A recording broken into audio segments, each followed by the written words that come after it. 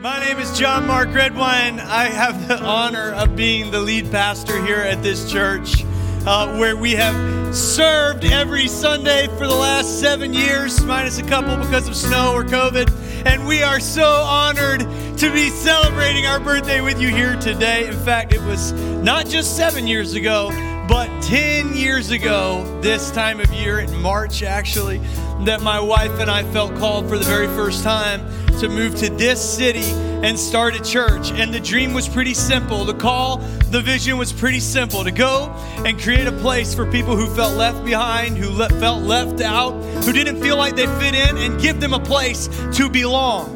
Give them a family to be a part of. Give them a place to belong before they believe, where it would be about more than just Sunday, but where they could find somebody to get vulnerable with, to go through life with, and where they could know God, find freedom, discover their purpose, and make a difference. And 7 years later, here we are. And so we're just so honored to celebrate with you. Let me pray, and we're going to get into it today. Heavenly Father, I thank you so much for the blessings, God. I thank you for your faithfulness, God. I thank you for the way that you have shown yourself over and over and over again in this story, Lord. We honor you today because it is your day, the celebration of your church, your bride, and the miracles that you have done to bring us here. We worship you in Jesus' name. Amen. Amen. All right. Well, all right, I got to take the energy down just a second or I'll never make it. Wow. 8 years ago, we moved here in 2015 to start the church. And so 8 years ago, several families moved from California and Charleston, South Carolina to West Asheville to start a church. Some of y'all in here today. I've seen you. I'm excited to have some of our launch team and OGs with us here this morning. We moved here in the summertime of 2015, and for 9 months we met in breweries and coffee shops and parking lots, doing everything that we could to become a part of this wonderful city. We wanted to know our neighbors. We wanted to know the businesses around. We did things like set up a bunch of fire pits in a parking lot at night and ask people to come and hang out with us. We brought candy to all the businesses in West Asheville on Halloween and found out that they didn't want our candy real quick, but that was okay. We did everything that we could think of to be a part of this city. We served at every event. We showed up anywhere that we could. And for 9 months, we built a team. We built our first dream team of about 40 adults and launched the Gathering Church at Rainbow Community School in their auditorium, which was an old Church of God, on February 21st, 2016. Actually, if I back up one more year and take us back 9 years in the past, in 2014, Pastor Robert, who was just singing up here with the cowboy hat on, and Pastor Robbie, who was one of our executive pastor when we started the church, we got to the city to start looking for facilities where we would be able to meet. And we had decided that we were going to start the church in West Asheville because it was growing at the time, and it felt like the right community for us. And so we were walking around. We realized real quick West Asheville does not have a lot of large group meeting spaces. It's all just small houses packed in as close as they could get them in the 1920s. And so we're getting a little stressed about where we're going to meet, and we came across this decrepit Church of God with the sign hanging from one little hinge there, and it had closed down years before. It was for sale, and we had about $14 raised for the church, and we just thought, you know what, let's pray about this space. And we walked circles around it, just praying that God would give us that space to start this church in. And about a year later, it had been purchased by the school that was adjacent, Rainbow Community School there. And they had fixed it up, made it look beautiful for us, got it looking all nice. And we walked into their offices and said, hey, we're a brand new church, and all we want to do is make this city and this neighborhood better.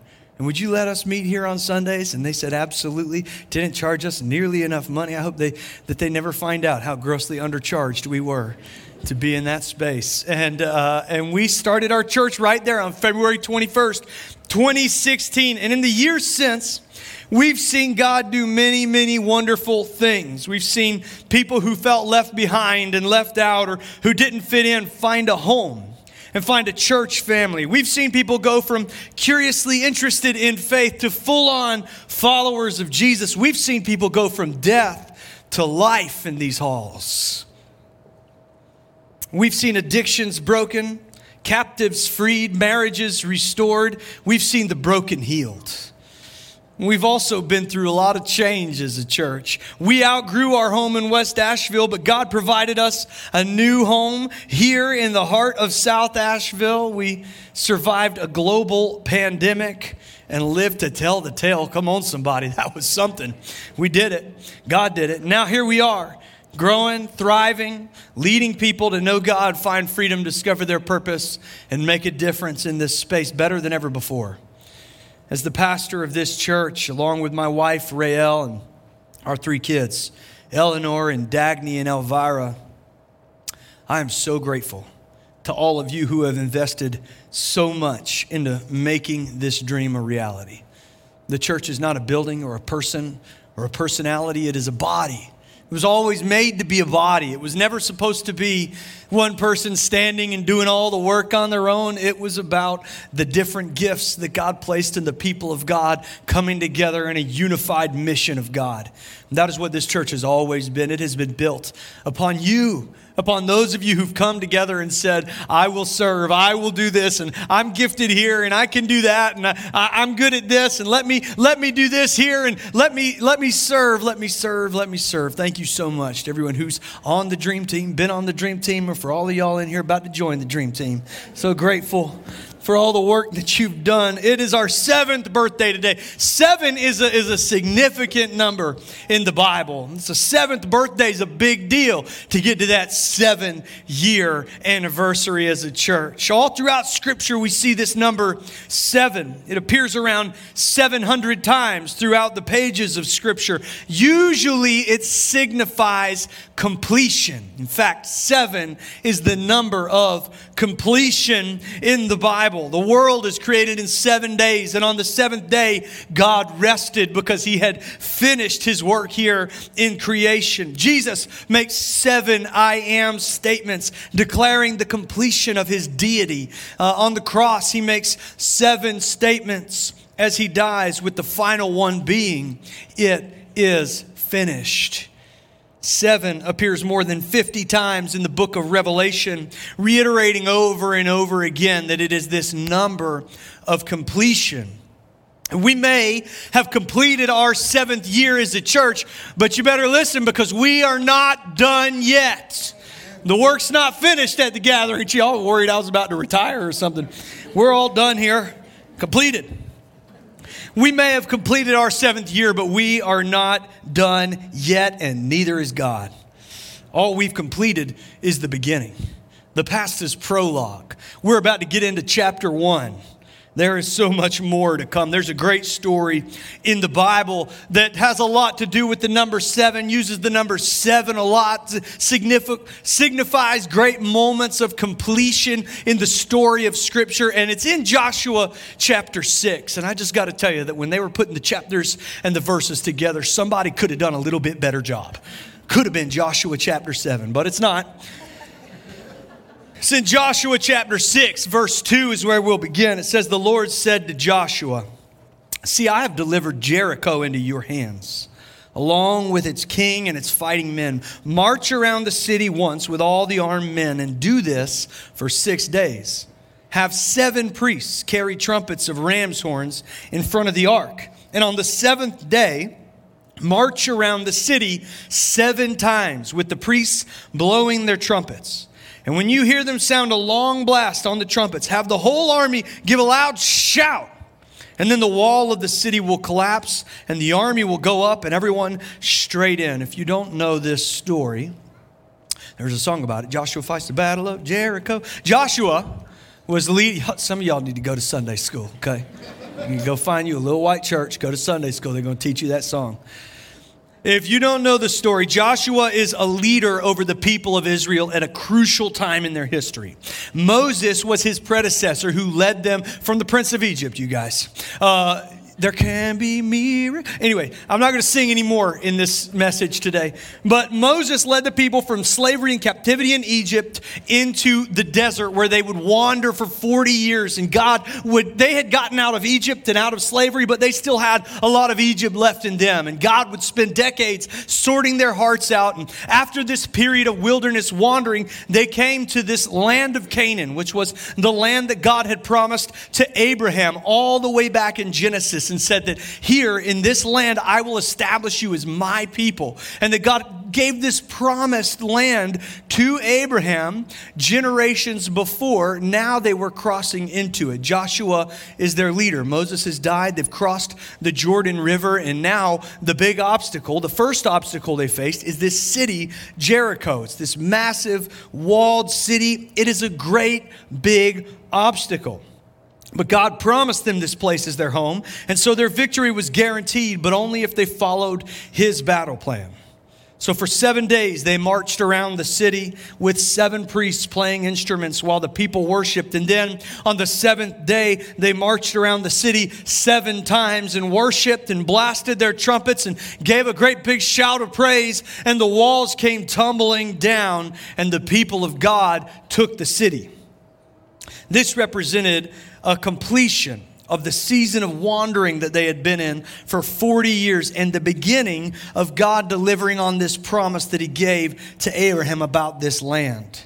Now, Gathering Church, I know that this is a story about God's deliverance of his people into the promised land. It is a specific historical story about a time in history. It's important that we know that not everything in the Bible is about me. It's a story about God. It's not a story about me.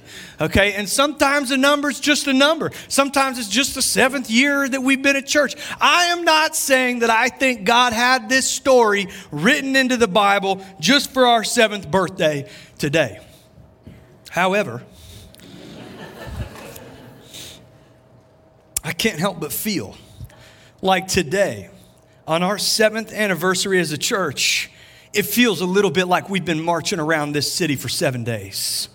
It's starting to feel a little bit like God is about to declare victory over something in this place. We've worshiped as we've marched. We've worshiped on good days and we've worshiped on bad days, the worst days. We've worshiped in this high school and in event venues and in other churches across our city. We worshiped at Rainbow School in West Asheville. We have worshiped in seasons of peace and we have worshiped in seasons of pain. And we've walked around the walls of this city because this has been a walled city. There's been walls around the hearts of the people here, walls to keep out the goodness of God in this space, walls to keep in the disorder of spiritual discontentment in this city. And we walked them. We walked alongside one another when we were fighting to get free. And we walked alongside one another while we were trying to figure out our place in this world. And we've walked and we've walked and we've carried each other through moments of great tragedy. And we've walked and we've walked and we walked with our heads held high after great victories. And now, at the end of our 7th year, it feels like the trumpets have sounded.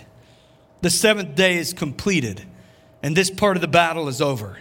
And I believe that this year, new walls are going to come down. I believe victory belongs to the Lord. And it's important that we remember that in this story, the walls come down, but that is not where it ends. There's a battle to be fought still. All the people of God, they have to go into Jericho and fight a battle, a gruesome battle. And then they go into the next city and they fight another battle. And then they go and they fight another battle. And it goes on that way for quite some time. But as long as they follow the battle plan of the Lord, every single time they are guaranteed the victory. I believe the walls are starting to come down. And this part of the battle is over, but there are still battles left for us to fight in this city. But I believe that if we keep doing what God has put us here to do and following the plan that he's given us, and we keep putting his presence ahead of us and worshiping and walking alongside one another, that victory is yet to come. I believe that God is bringing victory to his church in 2023. I feel victory in my bones. Victory for our homes, victory for our workplaces, victory in our schools, victory in our hearts. And with that victory, he is going to bring something new to this church and to this city. I love what the prophet says, Isaiah. God says through the prophet Isaiah in Isaiah 43:19, he says, "Behold, I am doing a new thing, and now it springs forth. Don't you perceive it? I will make a way in the wilderness and rivers in the desert." I believe God is doing new things in our church this year, and therefore in the city that we serve. I hope that you'll choose to be a part of that alongside of us. We came here with a core value in mind. It's still on our list of core values. It's at the bottom, but it is not the least important. And that is that our city is our responsibility. That we serve this city like there is no one else coming. Like God does not have a backup plan. Like when we look around and see the brokenness in the hearts of the people alongside us, around us, in our communities, even in our homes. And we wonder, when will God send somebody for them? The answer might just be that he has already sent you. Our city is our responsibility. And I believe that God is going to move in this city this year, and that he's going to use this church to do it.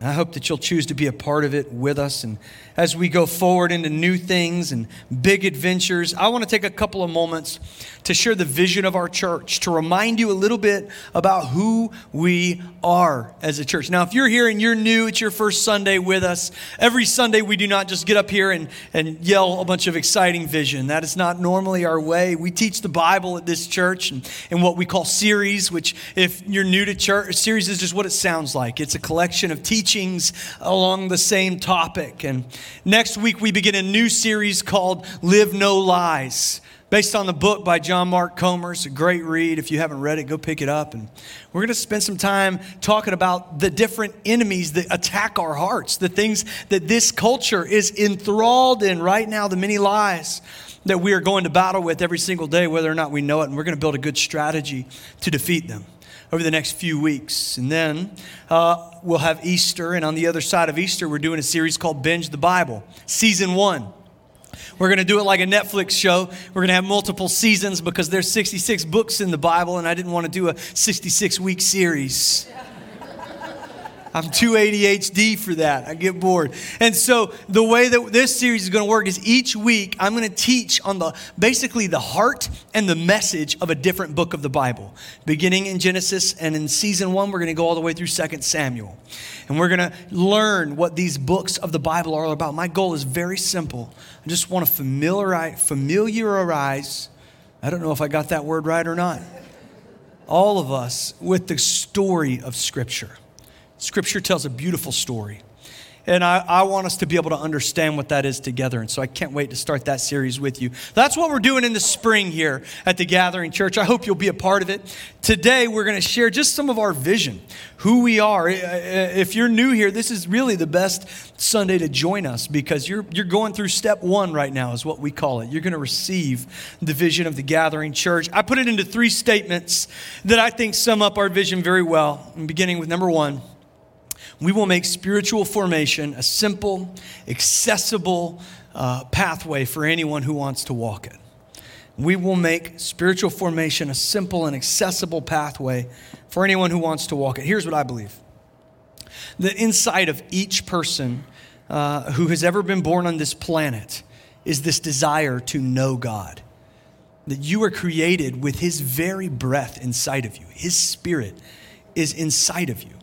And from the moment you come into this world, that Spirit is longing to be united with His Spirit. You are searching for relationship with Him all of your life. It's evident in every walk of the world how desperate people are to know their Maker. Not just to know about Him, not just that we have questions about the universe, but rather we weren't just created to know about God. We were created with a relational need for God. Our goal as a church is to help people fill that need. That's what spiritual formation means. And this spiritual formation might sound like a churchy word, but it really is just the best way to describe our goal, which is that you might be fully formed spiritually. We want to walk you down this basic, simple, easy pathway to become more like Jesus and in turn have a more intimate relationship with the God who made you. Spiritual formation means going on the journey from being spiritually disconnected from God to being in full relationship with Him and practicing His ways, ultimately living your life the fullest way imaginable in the way that you were created to live it. And at the gathering, we follow a simple pathway to get there. And it begins with the very first step, which is that you might just know God. It really starts right there. That you might know God. The world that we live in conditions us to believe that most relationships are transactional. What does God want from me? If I'm going to enter into a relationship with God, what do I have to do to get there? What's the checklist? What are the behaviors that I have to implement before I can know God, before I can be in relationship with Him? I don't know how many people I've had a conversation with sharing the gospel, and they say, well, I'd love to go to church and check that box, and get right with God, but I just got too many things going on in my life I got to sort out first. I got to sort, you don't know me all the way. I got to sort some things out before I get in a relationship with God. And every time I take them and I shake them like this. And I say, you've got it backwards. You don't get your heart right so that you can know God. Once you know God, then you will have what it takes to get your heart right. We want you to understand that from the moment you come into this place. We work hard as a church to do things like put people in the parking lot who are excited to see you so that you know that that's God's heart when you walk into His house, no matter where you've just come from. He wants to know you and He wants to have a relationship with you. There is no limit to we believe there's this limit to His forgiveness, or that there's this method that we have to follow to earn His love or to be cleansed before we can enter His presence. But that's not what the Bible teaches. John 3:16 tells us otherwise. It says, for God so loved the world. Not that He loved a part of the world. Not that He loved a few different people in the world. For God so loved the whole world, that He gave His only Son, that whoever's a key word here, whoever means even you, that whoever believes in Him should not perish but have eternal life. And it goes on and says, for God did not send His Son into the world to condemn the world, but in order that the world might be saved through Him. So many of us, we've heard that passage, the most prolific passage in Scripture. It exists in our psyche as a culture. Most people who don't know anything else about the Bible can at least misquote part of that verse for you. Even Steve Austin has his version of that verse. It's a wrestling from the 90s joke over your heads. Okay. John 3:16 and 17, they declare that God doesn't come into this world to condemn us. We act like He did, like He came here with condemnation on His mind. But the Bible says it was just the opposite, that He came that you might actually have freedom, not condemnation. And that's not the only good news. He doesn't just want to forgive us and save us through no effort on our part. He wants to have a real relationship with us. Another passage that you might hear a lot in church is Revelation 3:20. It says, behold, I stand at the door and knock. This is Jesus. And if anyone hears my voice and opens the door, I will come into him and eat with him, and he with me. And a lot of times I think we hear that verse, and I know for a long time I just pictured like a tiny Jesus standing at my heart, and He wanted to get in there and just live there inside my heart, and I have this little bitty Jesus in my heart, maybe forever. It doesn't really work like that. In fact, the image that Revelation gives when Jesus shares this is not the image of let me just come and sit in there and be stagnant. Rather, it's a relational image, because He says that He wants to come in and eat with you. He uses relational language intentionally. He wants to be at your table where life happens, where conversation happens. I've got 3 little kids. My table is really messy, you guys. And he wants to come in and be a part of that mess with you. He desires relationship with you. God wants us to know him, and he wants to be known by us. He is a relational God. And it is the first step. It's not something that comes after you've been in church for a while. The very first step is that you might know God and know him. At this church, that is how the lens that we look through every time we're thinking about how we do Sunday mornings.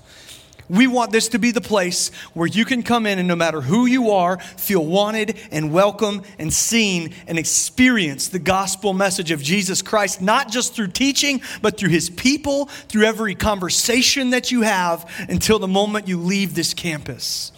We want you to know God. Second thing is that once you do know God, then you have the capacity and the desire to find freedom. We want you to find freedom. Jesus is giving his mission statement, reading Isaiah 61 and Luke chapter 4. In the beginning of that passage, it says this. It says, he has sent me to bind up the brokenhearted and to proclaim freedom for the captive and release from darkness for the prisoners. Every one of us enters into a relationship with God in need of freedom. We're captive to sin and habit and behaviors and trauma and pain. And once we know God, then we can begin on this slow work of finding freedom. His desire for you is for you to be free, for you to have a peace in your heart that surpasses understanding, that comes from this process of freedom. We do it around dinner tables and in relationship with God's people. We do it in counseling, and we do it through vulnerability. The work of finding freedom is unique and different for every single person. Maybe for you enter into a relationship with Jesus and there is this issue of sin and guilt that is standing in your way from really experiencing God. And all you need to do is the thing you've never done before, which is actually take your mask off and get vulnerable and reveal to somebody who you really are. Because it says in James that when we confess our sins one to another, we can be healed. There is a healing in that conversation. And having somebody walk alongside you and help you get free. Maybe for you, that's what you require. It is never a quick process by any stretch of the imagination. In fact, a lot of times in Christian culture, we put it in our minds that we enter into a relationship with Jesus and the next day we wake up with a halo. We're looking good. We're feeling good. We're the good Christian person. The truth is messier than that.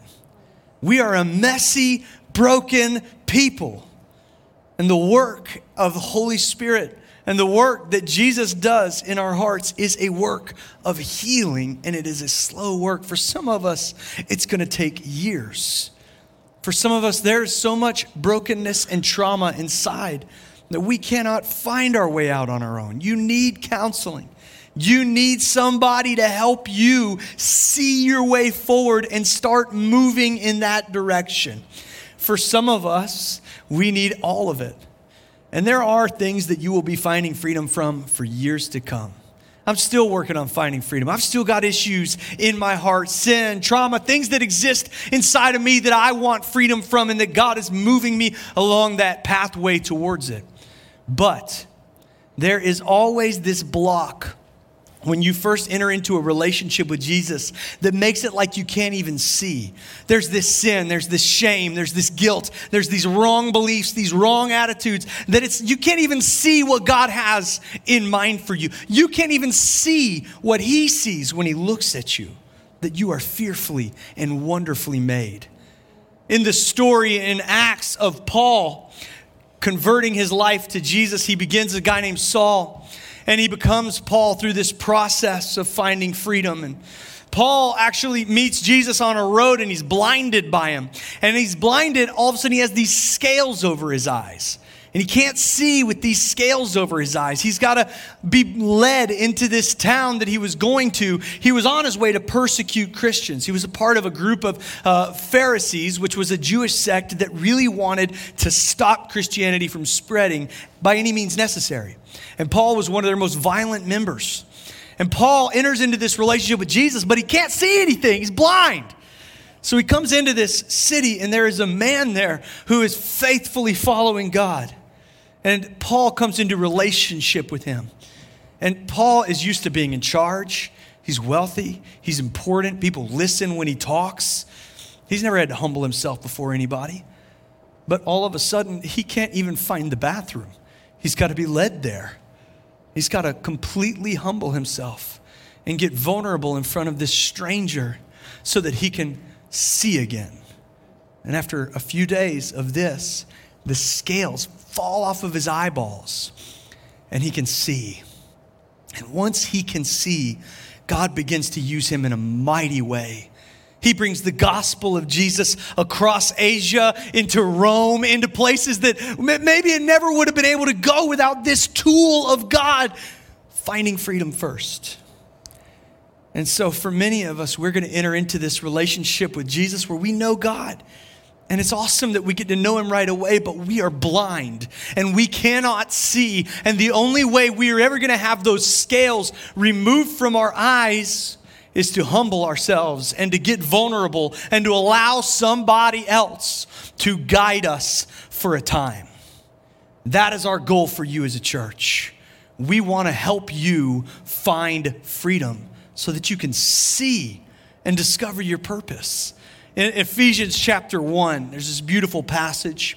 I like the Message version. If you don't know what the Message is, it's a paraphrase. It's a long sermon, essentially, where a pastor named Eugene Peterson took the Bible and preached it in the written word, in language, for us to be able to understand it and grasp it easier. It's a resource. I love the Message. It's not a translation of the Bible. It's a tool. And so in the Message, Ephesians chapter 1, verse 19 and 20, it says, Ask the God of our Master, Jesus Christ, the God of glory, to make you intelligent and discerning in knowing him personally. Your eyes focused and clear. So he wants you to know God, know him personally. Then he wants your eyes to be clear. He wants those scales to fall off. Why? Your eyes focused and clear so that you can see and see exactly what it is he is calling you to do. And grasp the immensity of this glorious way of life that he has for his followers. Oh, the utter extravagance of his work in us who trust in him. God created you with a purpose, and he wants you to find freedom so that you can see what that is. We all search in this life for meaning. We feel like we were made for more. We feel like God has something in mind for us, or that something does, even if we don't have a name for the one who made us. And the truth is, you were created with a purpose. You didn't just happen by accident. You're not just drifting through this life. You were crafted and created by an artist who made you the way that you are so that you could serve his kingdom. So that you could glorify God and serve others in a way that only you can. He made you with a specific and special purpose in mind. And he wants you to be able to uncover that purpose, to discover that purpose, and know what it is. So that you can make a difference. And this is God's dream for the church, that we would know him and we would have real personal relationship with him, that we would have him at our table, dine with him, that we would know him and he would know us. And then that we would find freedom and have real, true freedom, have the cages and the chains that are binding us up broken so that we could live free and have peace and joy and satisfaction in this life. And then once we have found that freedom, he wants you to discover that you were made to be a part of something bigger. It's why we push the dream team at this church. It's not just about us getting volunteers. It's about you discovering your purpose. When you get out there, because God did make a plan to save the world. Jesus Christ came and he died for our sins and he resurrected again. But the whole time he was on earth, he was setting up the framework for what we call the church. And the church is the hope of the world. And the church is not about what Peter would do or what Paul would do or what John would do. It was about all the people they would lead coming together as the body of Christ, each of them understanding and living in their specific purpose and serving their cities until every soul was found. That's what we've been called to do. So when we urge you to go serve coffee, it's not that we think that your only purpose in life is to make and serve coffee. Maybe it is. I don't know. Maybe you're the best coffee maker of all time, and that is your purpose. But maybe your purpose is less about making the coffee and more about making somebody feel wanted and welcome and seen. More about the warm cup that you place in somebody's hand while you invite them into this place as though they were a part of your family. And when you come alongside that work, wherever it is, and serve the church, you are with us in making a difference in this city that has eternal consequences. That's what we've been called here to do. Now, as a church, we work hard to help you navigate this simple pathway to a full life. This year, we added another tool to help you on this path to spiritual formation, and that tool is called Practicing the Way. It's a year-long small group with a monthly large group teaching where we will learn the practice of Jesus, one practice of Jesus per month in teaching, and then live it out in community in small groups on the weeks in between. Practices are spiritual disciplines. If you've been in the church a long time, maybe you've heard the term spiritual disciplines. We call them practices. Here's what they are. Jesus said that my yoke is easy and my burden is light. Come to me, all you who are weary, and I will give you rest, for my yoke is easy and my burden is light. His followers would have understood that term as something that rabbis would say. They would refer to their teachings and the ways that their followers were called to live as a yoke. A yoke, I'm not going to do the whole thing of what a yoke is, but in this context, it means if you do what I am teaching you to do, live the way that I live and follow my teachings, it is going to make your life more full and it's going to make it easier for you to follow me. That is what the practices of Jesus are all about. They're about learning to do what Jesus did, live the way that he taught, so that life gets easier for us to follow him. And so the practicing the way of Jesus is really just a simple experiment where we're spending 1 month on each practice. In February, we're doing Sabbath, and we're just learning how to rest well. And we're learning not just in a teaching environment, but also as a community, as a small group. And as we go forward, next month we're going to do prayer, and we're going to work on our prayer life and learn how to commune with God in prayer and learn what it looks like to communicate with God. And we're going to do it alongside other people. We're just going to keep moving through these practices throughout the year so that we can help you grow closer to him, so that you can have an easier pathway to know God, find freedom, discover your purpose, and make a difference.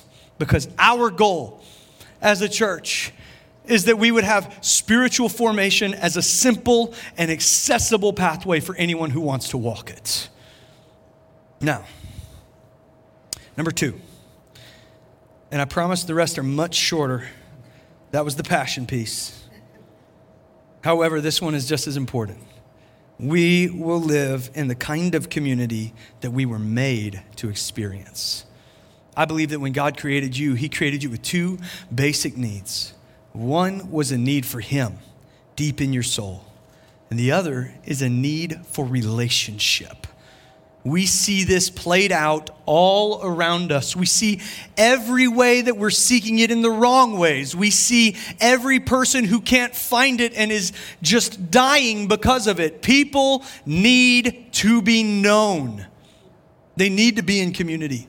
We all do. It is wired into us. In 2020, when we were isolated from one another, this part of our wiring became more obvious than ever. Many of us still throw up on sight of a Zoom call.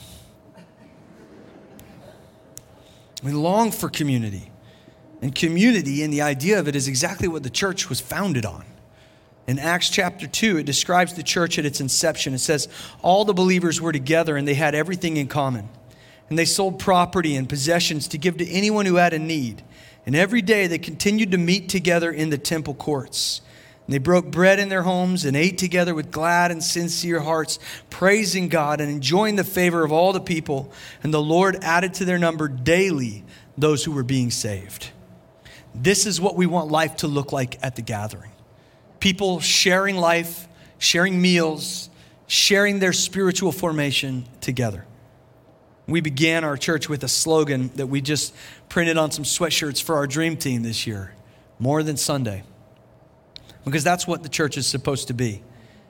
It's not meant to be something that we come in and watch once a week or online. It's not meant to be something that we're just a little bit a part of. But rather, we want you to build lifelong friends here. People that you can be vulnerable with. Because our core values say that vulnerability is our strength. Our belief is that church shouldn't just be an activity you do once a week. Rather, it should be a central point of community that pours into your whole week. A place for you to build relationships and find care from people you get through life together alongside. And you can build that kind of community here, but you have to be intentional with it.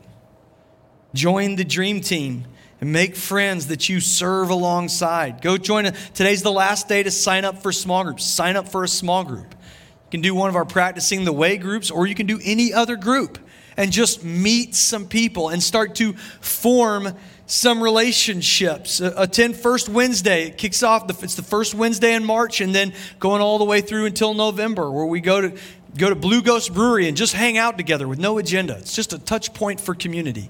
We are trying everything we can to give you the opportunity to meet people that you can build community with. But it's important that you know I cannot build community for you because it is intentional work. It requires initiative. One of our core values is that initiative is our obligation. And we believe we got to take initiative to form relationships. Maybe you're like me. I don't know that I've ever had a friend that didn't pursue me. I only have friends if they keep calling me back after I've ignored them for 3 or 4 times. I'm just not good at it. I've just had friends that have happened to me. Otherwise, I would be at home alone wondering why I don't have any friends. I'm bad at it. It's hard for me to follow up. I love when a plan gets canceled, somebody. Yes. Oh, my Lord. Oh, so sorry to hear you're feeling sick. I guess I'll just stay home and watch Yellowstone tonight. Yes! Get so excited about it. If you want to have real community, you're going to have to go and build it. You are going to have to go and ask somebody for their phone number. I know it's so awkward. You know, you feel like a teenager asking for them digits. And it's just another grown man. You know, it's weird. Go do it. Go to a First Wednesday. Get on the dream team and meet somebody. Go to a small group. Go to Practicing the Way. Connect with somebody and then say, can I have your phone number? Because I'd love to hang out sometime. And then you got to do what's called the follow up. You're going to have to, they're going to receive that. And they're going to say yes because they're being polite. They're never going to call you.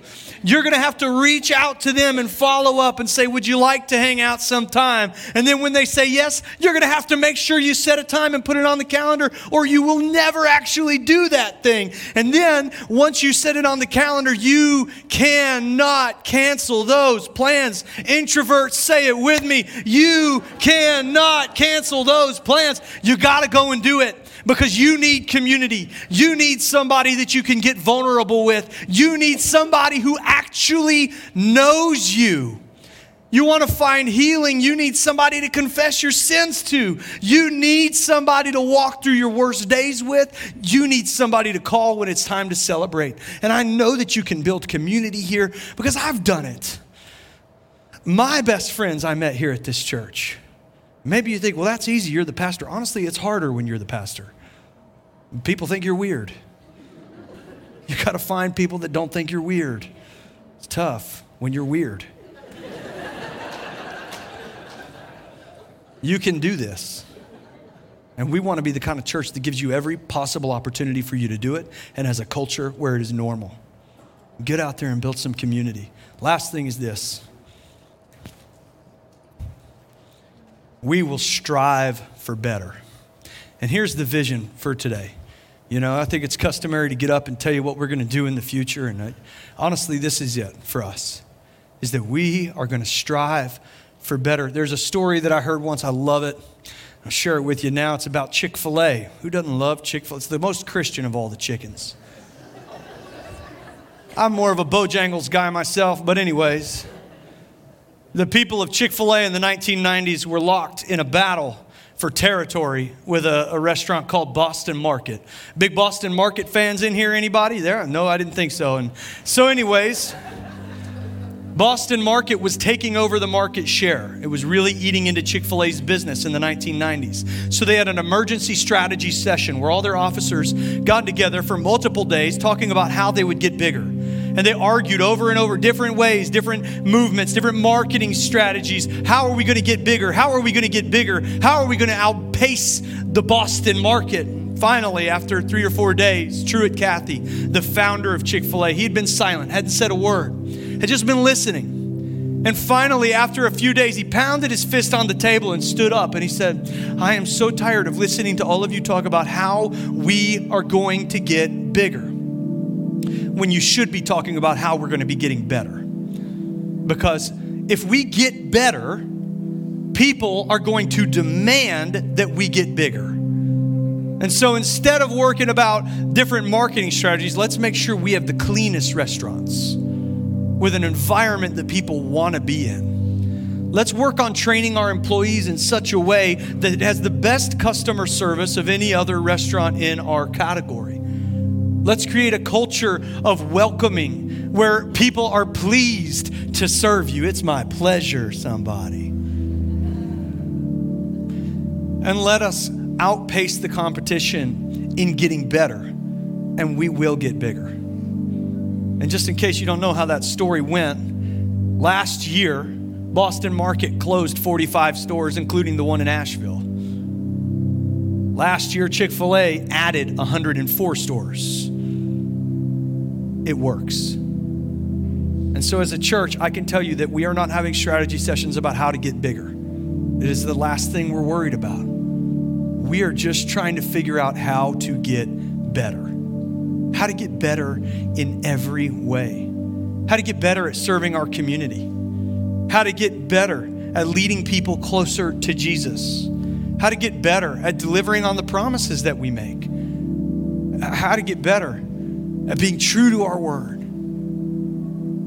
We want to be a better version of us, and so we are always tinkering with our systems and our models and what we do as a church, willing to throw out or change things that aren't working, and always willing to admit when we're wrong. If you love this church exactly the way that it is, you've got to know that at some point it may change. The models, they will change. Don't resist that change. Become a part of it. We're never going to change the vision of who we are, but we will change the models and how we do it in constant search of how we can get better.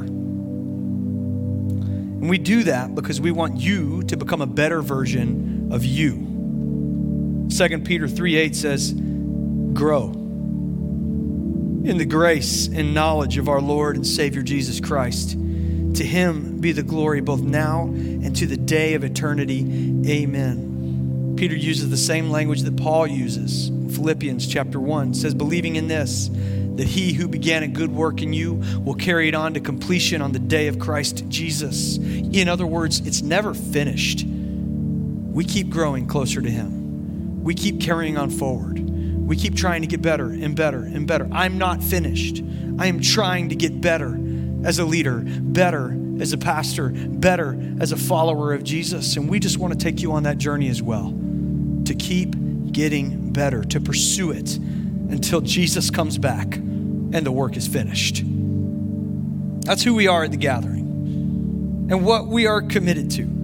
This is our plans for the future. And we are excited about the future. I'm not kidding. I believe that some walls are coming down for us this year. We're closer than we've ever been to getting a permanent facility. We've got more in our savings account than we've ever had before, and we're continuing to feed it so that when the time is right, we are ready to act on a permanent home. We're putting into place more things that will help us be permanent in this city. Better bylaws, business systems. We have a legacy team, elders, and executive director that are in place to help us make the decisions that will solidify our permanence as a church in this community, a church that will long outlive you and me. And all of this is happening because we are committed to continually getting better. And so, my charge to you is to come with us into this next season with greater commitment than ever before. Go all in with us. Be a part of what God is doing here. Go all in financially. Give. If you've never given before, follow the principle of the first and give from the very first part of your budget. And see what happens. Now if you give 10%, God is not going to double it and give you 20%. That's just not how it works. In fact, you will have 10% less money. It's just how math works. But what will happen is that your heart and your priorities will be reordered in the correct position. You'll have greater peace than you had before. You'll have greater understanding of your place in this world and where you should find your security than ever before. And so find a place to start. Get on board. Start giving. Be a part of what this church is doing as we go forward. Join the dream team. Get into a position where you are serving because you were made to serve. Discover your purpose. Get in a small group and build real community. Form relationships that are lasting and that build you up. Do these things because these are the things that Jesus called us to do to live the best life we could live. Learn his practices in practicing the way and start to live them out. And just keep growing with us. If you're here today and you don't know Jesus, guess what? Even on a Vision Sunday, it is the right time for you to enter into a relationship with him, to be known by him. And I think I've explained it enough today. And so if you're ready to start that process, it just begins with a commitment, a prayer. Every head bowed, every eye closed. Just pray this with me. Heavenly Father, I know that I need you. Forgive me for my sin. Forgive me for trying to do this on my own, Lord. I invite you into my heart today. I need you today. I want you at my table today. I believe in you. And so all that I am yours from this moment on. In Jesus' name, amen. Amen.